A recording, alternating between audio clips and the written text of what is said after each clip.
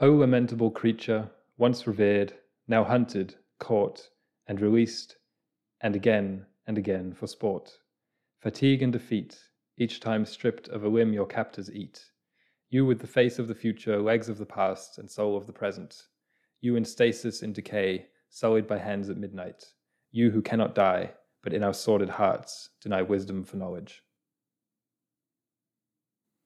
I feel like there were a lot of references there, perhaps to the organism of the week, and of course to today's topic, which is on time, embodiment of the past, present, and future. Yeah, I don't know what we're going to call this episode.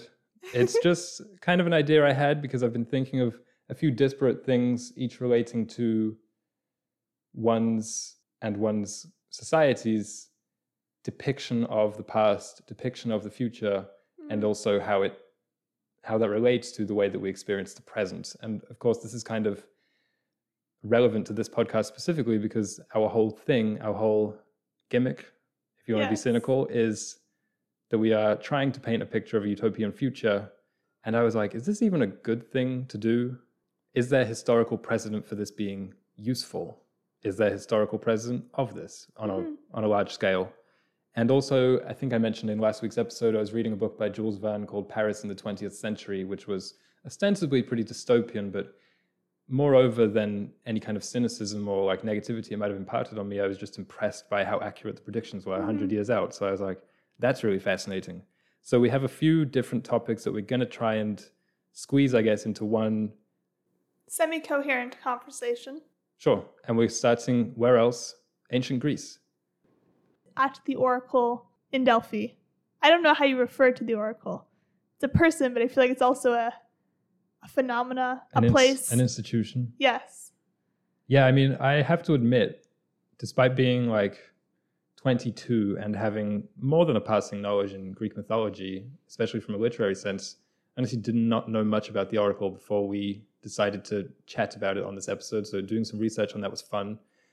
Just to relay the mythology of it, the story of it for people who maybe don't know, the Oracle of Delphi was a place, the Oracle was a person who lived inside this place where people came from all around ancient Greece to receive prophecies about the future, to ask questions and receive answers. And the mythological story about the location of this place was that Zeus, the king of the gods of Olympus, released two eagles in different directions because he wanted to see where they'd collide so that he could see where is the center of the universe. And even when I read that really inspired me for some reason. I think it's this vision of divine beings having such a curiosity as that. Yeah, having questions that need answers.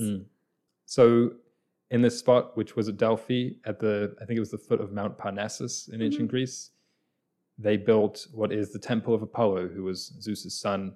And Apollo, among other things, was the god of truth and prophecy. So fitting.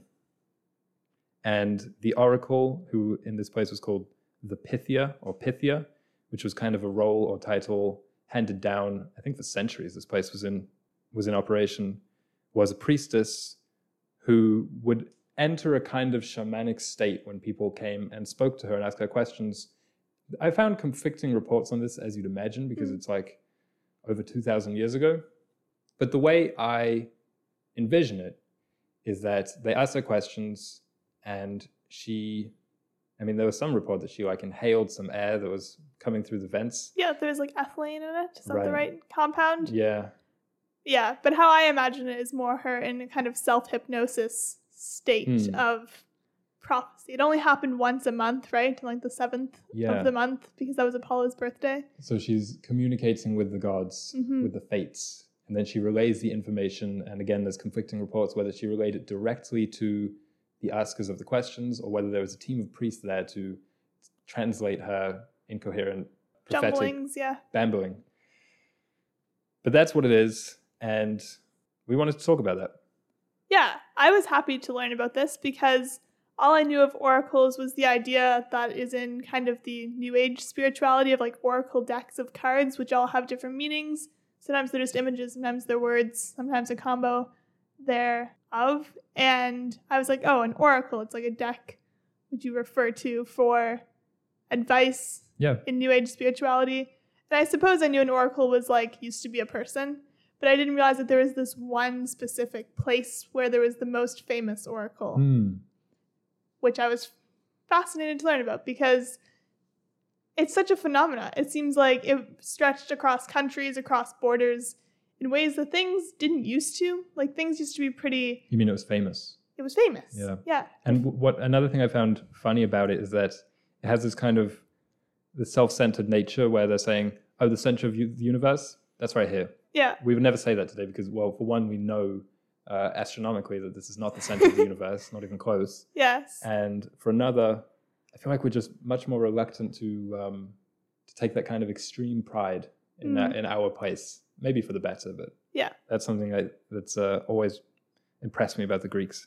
Yeah, and this temple famously had 3 inscriptions upon the doorway. And then, of course, there were these other inscriptions throughout the building, all things the Pythia had said or universal truths. The attribution of the maxims, they're called, the Delphic maxims. Again, there's, I think, a lot of dispute about that. Of course. But I think the explanation that I like the most, that seems the most believable to me, is that they were just popular slogans. Yes. That they kind of inscribed there and that were perhaps later attributed to either the oracle or to other philosophers of the day. Yeah, the oracle was also famous for giving really ambiguous answers to questions. So I feel like these are answers that maybe she referred to. Someone said, oh, what am I supposed to do about my daughter wanting to marry this man? And then she'd just say, know thyself. And then he'd be like, ah, yes. It's so funny. She's like, she pulls her collar and she's like, know thyself? So yes, know thyself. That was the first of the inscriptions above the entrance to the temple. I love that idea of course it was in Latin, it didn't literally say know thyself. I love that idea of maxims being carved into stone in buildings that everyone has to pass through. I guess the only real version of that we have today that comes to mind is that a few days ago we were walking around and there was a school and there were 2 doors on the one side facing us and one said boys and one said girls. But there's nothing that's prescriptive. Act like this. That's really great. Maybe some churches. Yeah. So know thyself is the first one, and I would say the most famous. And this quote is associated with Socrates and Plato. They both spoke and wrote about it respectively a lot. What do you think it means? I interpreted it 3 ways. And one way is know thyself as in kind of stay in your lane. It's like there was a oral history about a story of Prometheus, and then someone said to him, know thyself. And it just meant because he was trying to do something that he knew was not right or he knew would upset the gods, and they said, know thyself. And it meant stay humble, basically. That's the main reading that I take of it. In conjunction with the other 2 maxims above the door, I think that all 3 of them were basically different ways of saying that people should humble themselves before they try and consult the realm of the gods. Know your place, effectively. Yeah. To me, that wasn't the first interpretation I had of that. No, I had the other reading, which was learn about yourself, especially self-understanding before you seek prophecy. Yeah.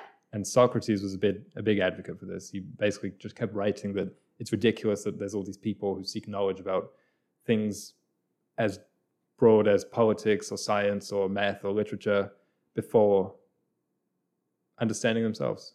They've got it the wrong way around. And I think that's relevant to this discussion about our preoccupation in the modern world with the future as well as the past without really consulting who we are in the present. Yes.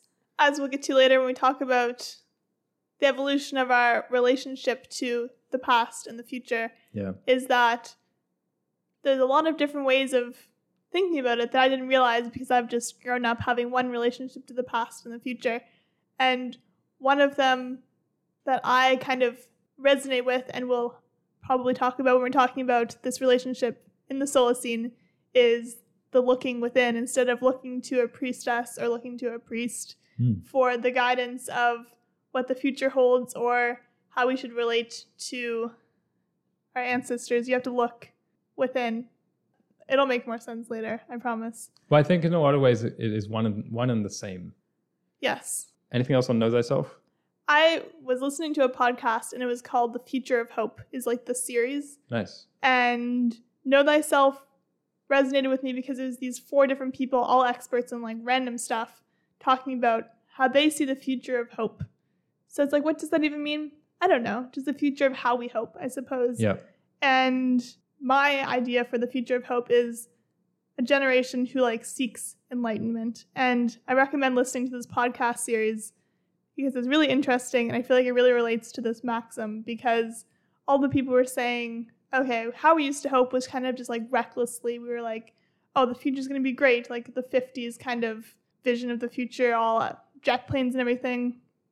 And they said, we really can't do that. That's not responsible. So we need to find ways of knowing ourselves in order to envision the future. That's utopianism is what they were kind of referring to, right? Yeah. Yeah, that is especially an interesting discussion on this podcast. Yes. This rather utopian podcast. The second Delphic maxim was nothing in excess, or moderation, which is probably the most famous Greek virtue, especially associated with Aristotle and his doctrine of the mean, because the most famous Greek vice, I suppose, that tended to plague all their epic heroes was hubris, which is typically an excess of pride, excess of the self, I guess you would say. So I was questioning whether we can discuss this in relation to future, past. Can there be moderation in dwelling in the future, moderation in considering the past? Is that a thing? I think there has to be. In Taoism, there's this like falsely attributed quote to the Tao Te Ching, and it says something along the lines of, fear and hope are equally evil, like is the essence of it. Ooh. And I think what that is saying is we need moderation in our hope, but also in our stresses about the future. And if you want to reference what it was actually written, it's in verse 13, and it's talking mainly about fear and fame and infamy, I suppose. What do you think of that? Fear and hope being equally evil. Yeah. I think it's very fascinating, because we often hear hope portrayed as a very positive thing. Yes. And I understand that it can have a lot of positive ramifications. Fear can even have some positive ramifications. Yeah. But to me, it just speaks about stoicism and taking things as they are, especially in the present, because I feel like we hear quite often think pieces, classes, tweets about how living in the present is a dying art, and we need to save people's experience of the present through mindfulness and meditation and techniques which really shouldn't be necessary and never were in the past, but today they are. But I never hear that our relationship with the future is similarly broken and the past is similarly broken, and that's, it's like scales. It's like the present's messed up because of this kind of thing. Yeah, and the way that our brains work is basically that we can only make predictions on the future. We can only process our surroundings based on things we've seen before. That's why we see faces in the clouds and imagine something in your peripheral that isn't actually there. But it's like we can only make our stresses or our hopes based on what we've experienced. It's very hard for us to do so in a mediated light, because it's always kind of these extremes that we've experienced before that are informing our predictions for the future. Because it's like if you were in a car accident in your past, every time you get in a car, that's going to be what flashes through your head, not the 1,000 times you were safely in a vehicle. Right. If that makes sense. So that's the evil of fear. What about the evil of hope? On one of these podcast episodes, the author of Eat, Pray, Love, actually, she was talking about her life partner recently passed away from cancer.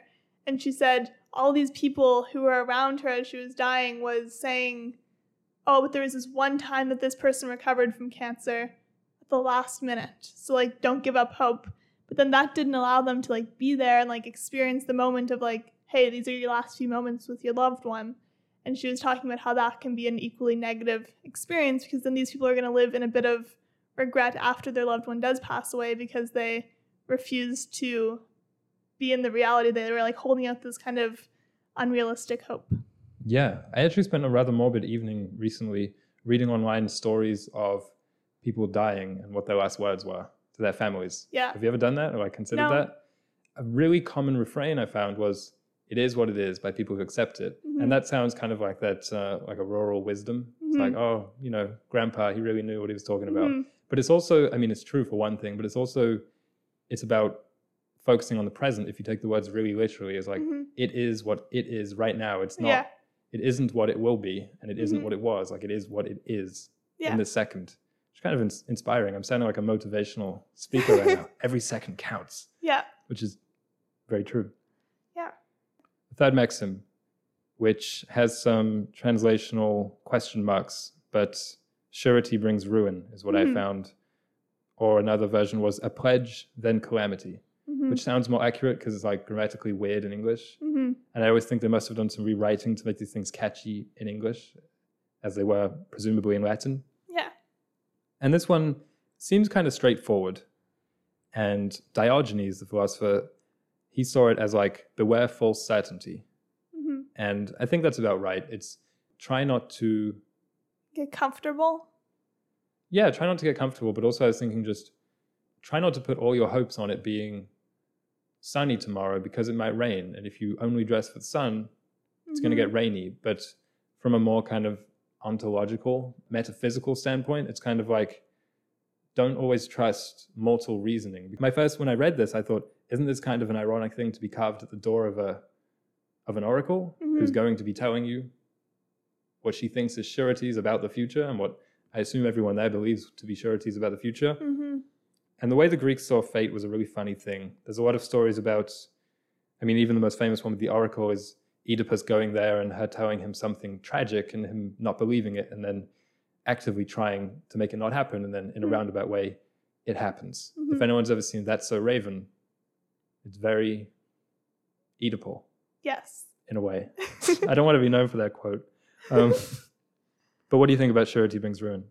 How I interpreted that maxim was that basically I'm reading this book called Garden City, and it was talking about the Pharisees in the Bible who were Jewish leaders, and they basically took the Torah, like the Bible's rules, which I think there's like 167. Like, this is an estimation. But then they went and for every single rule that was written in the Torah, they made like 100 rules so that they wouldn't accidentally break it. Okay. They were trying to be sure that they wouldn't break the rules of the Bible. Sounds like a good thing. But then when Jesus came around and he was kind of challenging these rules that the Pharisees had written, and it's like Jesus wasn't saying the Sabbath is a bad thing because he would do miracles on the Sabbath. He was saying you need to have an open mind. It's like nothing's static, things are dynamic is basically what he was saying. And so surety brings ruin to me is when you're trying to make sure that the rules of your religion or the rules of your lifestyle, that there's no cracks in them, it will just bring about cracks and it will bring about kind of a subpar experience on Earth. Because we're mortal. Yes. So when you try and micromanage everything that isn't in your control, that's why they say Jesus take the wheel, right? Yeah. I think Jesus takes the wheel is like surety brings, like, this sounds silly, but this is what I think it is. Obviously they were using Greek gods, but just to use divinity, just to use like the general term of divinity, it's like surety brings ruin, so Jesus take the wheel. Yeah. That's kind of what it is, right? Yeah, exactly. Like, we need to allow things to evolve. And I feel like that's a good transition perhaps into our conversation about kind of the later phases of our relationship to the past and the future. Basically, when the oracles were around, people thought kind of in the way that Hesiod wrote that things were just getting worse and they're just going to keep getting worse. Yeah, so you're referencing, we should just mention it for people who don't know or have forgotten, Hesiod's 5 Ages of Mankind, which started in the distant past with the first humans who lived in the Golden Age, and everything was perfect, kind of like the Garden of Eden. Everyone was virtuous, everything was prosperous. Slowly kind of faded into the Silver Age, then the Bronze Age. He predicted that things would just continue on this gradual ethical and material decline, I suppose. Yeah, so they thought it was all downhill. Then, of course, there were a lot of people then and then the later years after that who just thought things were as they were, like the prehistoric period before we wrote a history. People didn't really realize that things used to be a lot worse, like materially, like that people didn't know how to farm. Like, people didn't really know the history. They just kind of knew what their grandparents told them and what they hoped for their kids. And that was a static kind of hope and history, like vision of the past and the future. They just thought it was all the same. Mm. Plato and Socrates started to kind of think things are a circle. So things are cyclical. There was bad things that happened. Now might be really good, or now there might be tragedy. But there'll also be prosperity or tragedy in the future. So even when Plato was writing The Republic, he thought, this is a utopia, but this utopia will fail. And even within the utopia, there will be these cycles of existence. Yeah. Fast forward to the Enlightenment, when things just started happening, basically, like people were like, oh, we have these ideas, we have the scientific method, we have reform in the church, we have reform in the government. This is progress. And then that's for the first time in human history that we thought things are getting better. Things are actually linear. Like we have this history that everyone kind of knows now. Right. Things obviously are getting better, and then they're going to keep going. And we started to characterize some of the centuries before as the Dark Ages. Yes. Which is something like, for instance, Hesiod never did that. Mm-hmm. The enlightened way of thinking is what I just thought everyone kind of had. But then I realized there's a modern way of thinking, which is, okay, things used to be garbage. Things are garbage. Things are going to stay garbage. And then I feel like everyone has their personal golden age they refer to. Maybe it's the 50s. Maybe it's... nostalgia. Yeah, nostalgia. But everyone has something super personal to them, which is their kind of golden age that they refer to as... It's funny because it'll be like 13-year-olds now. Yeah. They'll be like, man, 2011. Yeah. Those were the days. Yeah. But I guess 13-year-olds were only 3 in 2011. Mm-hmm. I don't know. I don't know either. But until now, I feel like when we refer to history, when we refer to our ancestors, or we refer to the lineage of our religion or the lineage of our culture, we'd say we can't change that. Like, that is set in stone. Yeah, we have to honor that. We have to honor that. And I think there's this kind of revolution of thought that's happening now, which is a good thing, of that, yes, we need to honor the core theologies and the core virtues of our lineage, but we also are allowed to evolve them. Because that's kind of what, when I was referring to the example of the New Testament in the Bible, of Jesus said that, he was like, okay, we need to honor these histories, these rules that were spoken by God to Moses on the Mount Sinai, but we also have to kind of update them a little bit. And we're allowed to update the way things are experienced. And I read that during the pandemic, 50% of young people tried a new spiritual practice, which like blew my mind. I was like, this is such a new way of thinking of our relationship to the past and the future. It's like, it feels almost optimistic to me that people said, I'm going to take this opportunity to connect with my heritage, or connect with a different heritage perhaps. Right. And I mean, did it specify which types of spiritual? No. Thinking? It struck me just the way you phrased that religion or spirituality might just be synonymous with the phrase, how we understand the past and the future. Like that's a large part of what religion and spirituality do, be it your individual future, the afterlife, we were discussing about that this morning, or a culture's future. Mm-hmm. Just an example of a modern spirituality that I wanted to mention was astrology, horoscopes. From, what is it, maybe 2015 or 2016, when that started to have this resurgence, I was like, what is going on? Like, this is crazy. And I'm not the first person to observe that it's kind of coincidental how its rise in popularity has corresponded with all the craziness of the last few years. Pandemic, Trump, climate change, a lot of fear, as you put it. And it struck me that not just through horoscopes, which tell you about how your next month is going to go, astrology and I guess your sign, which vaguely gives you a blueprint for your life. Astrology has this benefit of also being able to contextualize the past, because when someone does something erratic, you can say, oh, that's a Gemini. Yeah. Oh, Mercury was in retrograde. I don't know if Geminis are erratic. I actually know very, very little about this, and I'm kind of pleased to, but just the idea that it provides a narrative, and that's all that people want, and they don't especially care whether it comes from the moon, the stars, the church, or just genuine rolling of the dice. I was thinking about something like the Magic 8 Ball, or like the fortune cookies. Yeah. These seem like they're kind of like holdovers Mm-hmm. from a pre-rationalist time, but Yeah. we still keep them in just as little quirks of society. Yes, exactly. We thought we could logic our way out of everything. We were like, in the Enlightenment, we were like, there's an answer to everything. But then now the things are getting so crazy, just like in society, the way that culture is kind of disappearing, but also we need to find a way to like maintain the creation and existence of culture. The people are looking to these kind of spiritual techniques Yeah.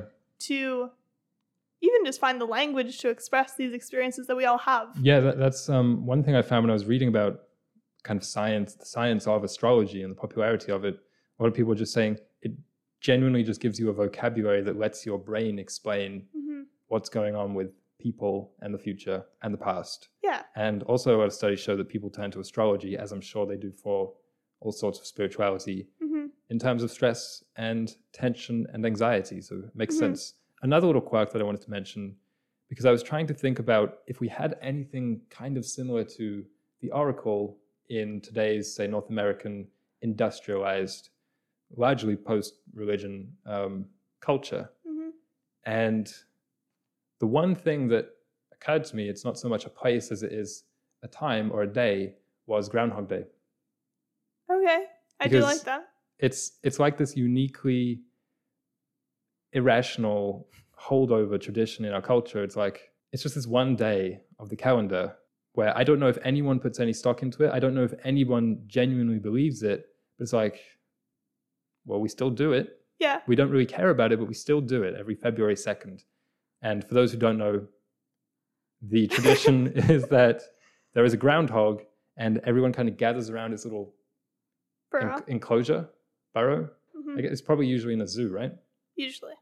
And if it sees its shadow, which means if it retreats back into its little hole or Mhm. house, I've never actually watched it, then winter continues. And if it stays out, then we're going to have a short winter. Like it's going to be over soon. And there's a reason this is February 2nd. It's because it's the dullest time of the year. So we need anything to, one, get outside, two, get outside together, and three, entertain ourselves with. So we start watching this groundhog scurry around. It's like, will he? Will he? Ooh, like that.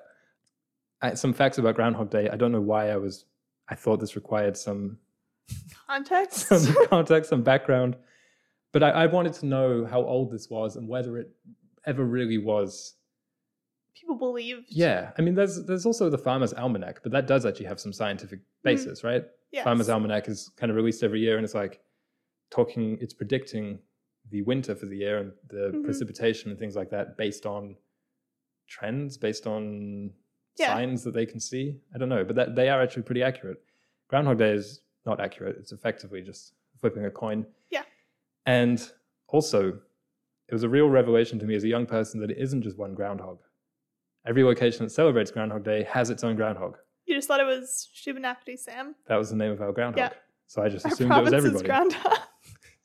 It's funny when you say like that, right? Yeah, that was our province's groundhog, Shubenacadie Sam. If you're interested in some other famous groundhog names I found, the most infamous, of course, is Punxsutawney Phil, who was immortalized in the Bill Murray film Groundhog Day. But there's also Dunkirk Dave. Oh my God. General Beauregard Lee from Georgia. And Chuckles the Ninth from Connecticut. He's their ninth Chuckles. So a long storied lineage of groundhogs. And also, when it comes to groundhogs, that's not the organism of the week. It should have been. But Should have been, yeah. I didn't realize that groundhog was just meant the same thing as woodchuck and marmot. Like that's all the same animal. Yeah. And some other names that it's had in the past are land beaver and whistle pig. Nice. But as to this long tradition of Groundhog Day, it emerged from the German-speaking areas of settler US, especially the Pennsylvania Dutch communities. They used to use badges. This was in the 1700s and 1800s. And another very similar tradition was on the Christian Candlemas celebration, when the clergy would hand out lit candles. People would kind of say, oh, if the candles were short, then the winter's going to be like this. If the candles were long, the winter's going to be like this. So I really do think it's like February is a dark time. Yeah. So we got to do something about it. But the Bill Murray movie, it kind of pokes fun at this like small town, very pageanty type of celebration. And everyone's like, overly enthusiastic about it, and there's like a song and dance routine, and it's like, this is ridiculous. The whole town's themed after it. But the more I think about celebrations like this, the more I'm really on the side of those people. It's like that kind of pageantry, you know what? If it wasn't there, there'd just be no pageantry.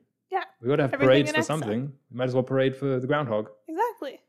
I feel like in the Solacene, there will be this return to traditions. And I don't mean like return to a tradition that existed. Because I don't think there's any time in human history that I'm like, if we just were like that, things would be good. Yep. Because they've proven themselves that wasn't good.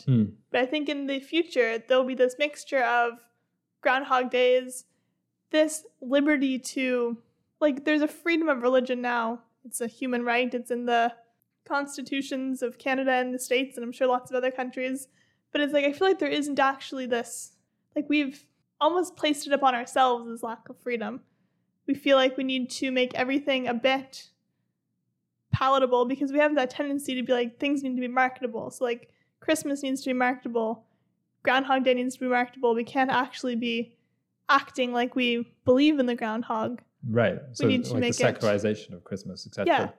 And I feel like, I don't mean everyone needs to be the exact same holidays, but perhaps you create a new tradition on Thanksgiving or create a new day in your family or in your community where mid-February you all plant garlic or whatever, and it's garlic day, and you talk about the history of garlics and something. I don't know. 100%. I mean, almost all our holidays had some type of harvest related or meteorological related. It's like, this is halfway between the equinox and the solstice. Like, they just had a bunch of reasons like that, which our ancestors needed to help navigate the times. Yeah. And we don't need anymore because we have supermarkets. Yeah. So it can seem silly to still celebrate those, and also new ones, almost by definition, have a type of artifice to them, especially when not everyone buys into them, and especially as they have this profiteering undercurrent. I don't want to get too much into that though, because the organism of the week this week is not the groundhog, nor the whistle pig. It is in fact the dreadnought. The dreadnought. Yeah, the Dreadnoughtus srani. That's the Latin name. I know you can see it on my page, so I'm just going to ask. Is it a dinosaur? It is a dinosaur, or it was a dinosaur. I just ask you to describe it. My little sketch. Oh, Aaron. Were they striped? No. That was your interpretation. Well, here's the thing. I don't think scientists know. It's true. I mean, it's like scientists don't even know if they had feathers, so yeah. Who are they to tell me it wasn't striped? I'm going to call it a striped, very long-necked, giraffe-like creature. Yes. With a long tail. Mm-hmm. A hat. It's eating a plant. Very tall. Right. Small legs. Belly. I just added the belly in because of its weight. But yeah, the dreadnought, in case you couldn't tell by the name, was an example of a titanosaur, which basically just means a really big dinosaur. They have found partial skeletons of 2 different specimens, and they estimate that this beast weighed over 49,000 kilograms. Wow. Yeah. And it was 26 meters long. They estimate it to have the biggest mass of any land animal. Land animal? I guess I wrote that. Every of any land animal ever. But I kind of like that typo. Landimal. Landimal. Dreadnoughtus means fear nothing. Ah. Yeah, because it was so big, even though it was a herbivore, so a gentle giant. It was around in the late Cretaceous period, probably around 70 to 76 million years ago. And do you want to guess why I chose this organism for this week? The name, perhaps? Fear nothing? Fear nothing? Actually, no, but I guess it makes sense. I just thought, well, we're talking about the past, so a really old organism would make sense. But also, there's this idea that a lot of people share that dinosaur fossils were at least part of inspiration for a lot of mythology, like dragons, etc. And that's something that from a kind of cynical perspective, you know, longing for the romance of the olden days, I could be like, oh, I wish we still had that kind of ignorance is bliss. But in my mind, the truth is actually just as exciting. Like that's just as wild as what they used to think that dragons were roaming around. It's like these were effectively dragons roaming around. Like this was 49,000 kilograms. We're not just guessing that. We used like 3D laser software to simulate the entire skeleton from a few bones that were found. It wasn't a few, it's like over 50%. But You know what I'm talking about. Yeah. I mean, I feel like since the Enlightenment and since like all of the scientific leaps, there's just like, well, why would we need to mythologize things? Why would we need to make up stories surrounding these things? Yeah. It's like we literally don't have to make up stories. We can use different stories from the past. The truth is exciting. Stranger than fiction. Yeah. Neil deGrasse Tyson talks about that in a kind of corny way when he talks about space, but yeah. he's like, well, and he'll say it in like a really dramatic way about how yes. all the particles in your body can be used for every element on Earth or something like that. Mm-hmm. Well, another thing I wanted to mention about dinosaurs is that people always say, I don't know if this is outdated, but people say that kids go through a dinosaur phase. Mm-hmm. I remember I had dinosaur pajamas, mm-hmm. but I was not a kid. I was like 13, 14. Well, it's a phase. Adolescent. Yeah. But then I was like, well, good for them. And the real question is, why do we ever leave the dinosaur phase? There were just these legit giants used to roam the Earth. Mm-hmm. And we're kind of like, oh yeah, no, dinosaurs, yeah, they existed. Yeah. But I should be shouting it right now mm-hmm. in excitement. Yeah. I feel like we need to have wonder back in our lives. Wonder is what I'm talking Allow about. ourselves to be in awe. There's this other podcast I was listening to, and this man, John O'Donohue, he was a theologian, philosopher, psychologist, I think, and he was talking about like our relationship to time, and he said the Celts had a cool relationship to time, the way that we don't today, and a lot of other cultures kind of didn't have, and they saw that our moment right now is like a link between the past and the future. Yeah. Because right now we always think now is all we have. But it's like, no, right now it's your responsibility to relay how cool dinosaurs are to the future generation. If you don't do that, no one will. If you don't relay to future generations that, hey, on Christmas Eve we like open a present, future generations won't do that. And it's like, I don't think that we have to say everything. We don't have to say it all in a positive light. You can say, hey, there were these persecutions or these genocides that happened, both the good things and the bad things of the past to the future generations, or else they'll forget that the bad things happened. And what's unique about our current time is that we can do that with more accuracy than anyone ever in history, because we know more about the past. And we know, like Hesiod could not have done that in an unbiased way because he just thought that everyone came before him was better than him. Yeah. And we know more accurately the flaws and also the good things about our predecessors. I had this quote, which was that science and technology revolutionize our lives, but memory, tradition, and myth frame our response. And again, it's just this idea of narrative and also cynicism and the information age in which we live right now. And I just think for the most part, modern life has kind of trivialized what used to be grand mysteries. Like the weather tomorrow used to be like, well, who knows? The sky's red. Shepard's going to be happy. Yeah. But today we can check the weather, a couple of weeks from now, and it can be pretty accurate. And I think that's objectively better and more convenient, but we have to think about what we lost there, which is the idea of the unknown, and especially an unknown so great that people wouldn't even really consider it. Whereas today we might be fretting, oh, I hope my concert in 2 months won't get rained off. Yeah. Right? But they, for one thing, wouldn't even know that there was a concert going to happen in 2 months. So that kind of stressor wasn't in their mind. And for another, they'd be like, well, why am I going to worry about whether it's going to rain? I can't do anything about it. Yeah. But I think for us, the immediate access that we have to almost everything tricks our brains into thinking that we can affect it. Yeah.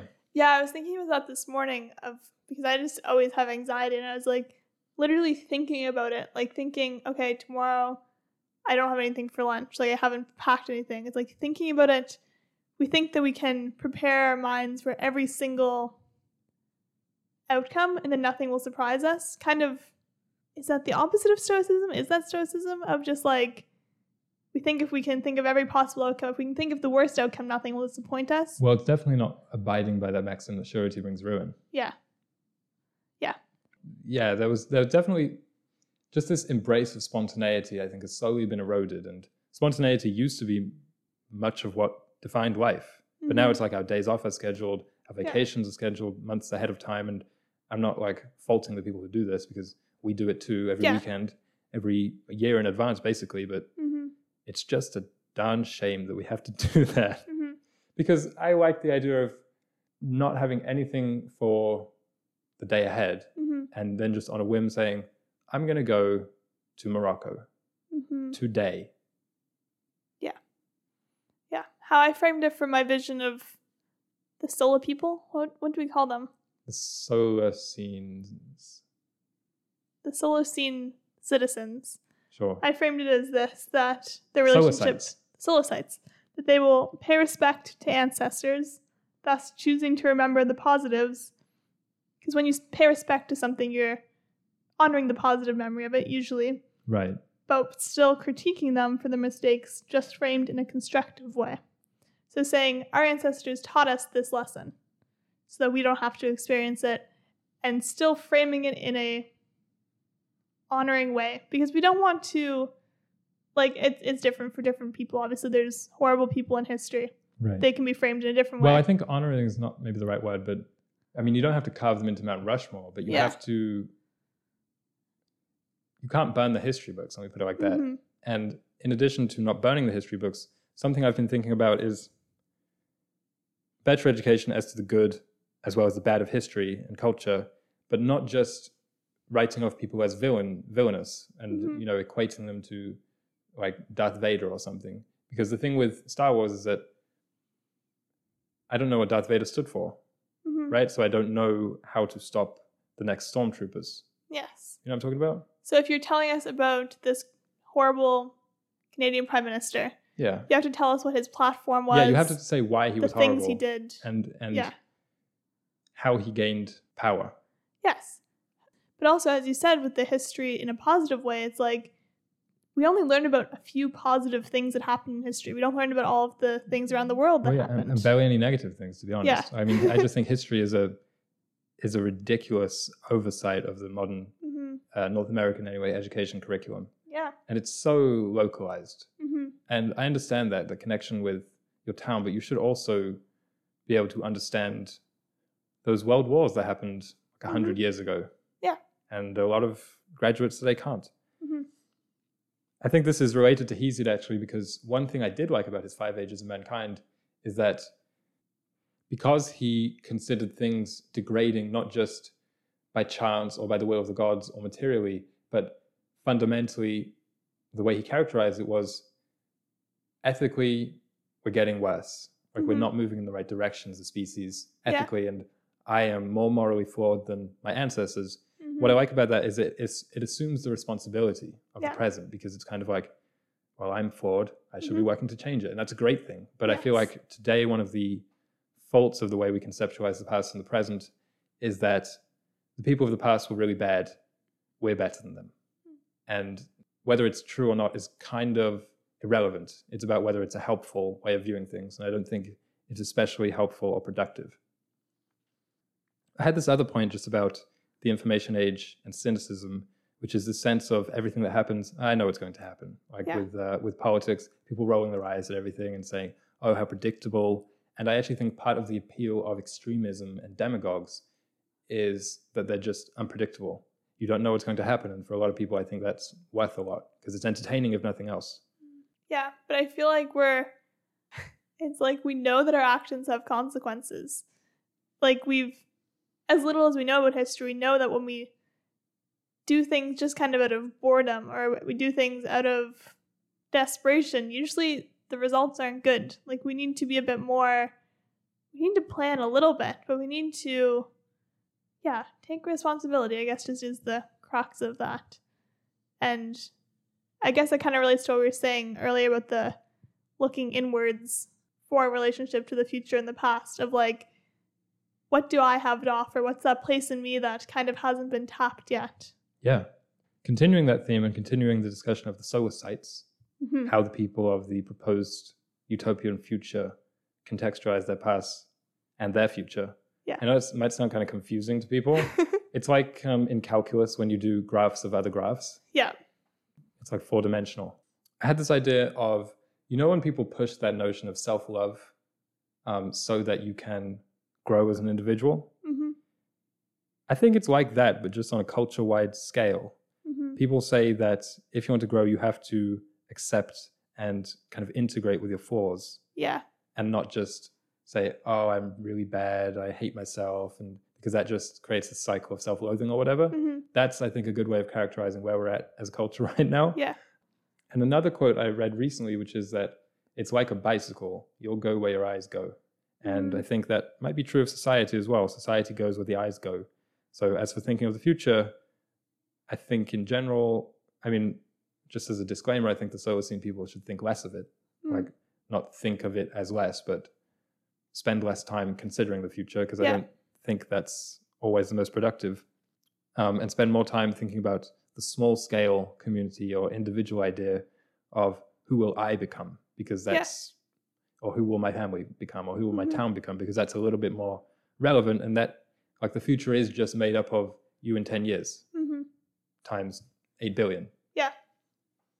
And yeah, I think there's a little bit, like, too much large scale thinking about the future of the species, from my observations, tends to lead in two directions, into nihilism or into utopianism, like us. Mhm. And you kind of denounce at the start, neither of which are probably really healthy. Like, I don't think it would be great if everyone was burying their heads in the sand of the Solacene. Mhm.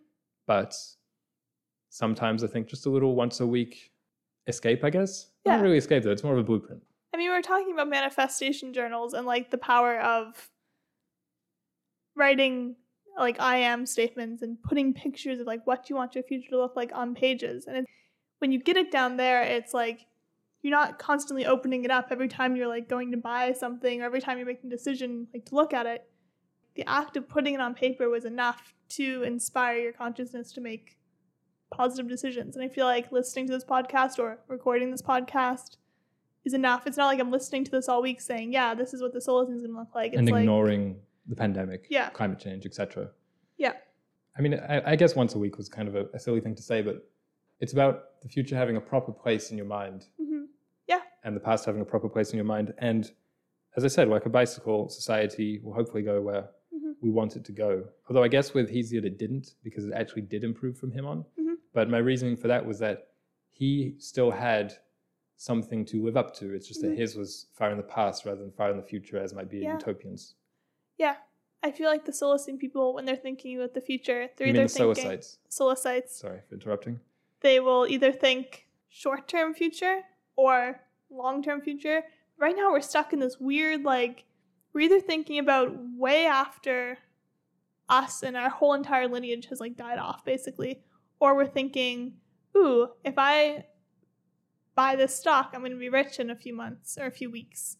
And we don't think about the long-term investments in like, okay, 2 generations down the road, if we pollute in this river, they're not going to have a fun place to go swimming. We just have, like, I feel like the places in the future that our focus is right now are off, and they need to be kind of readjusted to different places in the future. Recalibration. Yeah. It's a very specific way of ending the episode, unless you Yeah. had any other things that you wanted to close on. Can I close on my statement on what the Solicites' future vision is? Yeah, of course. So my statement that I wrote is that all choices consider sustainability. We know now that life isn't static and our actions have consequences. As something they can manifest and build, but that can come to be in the now too.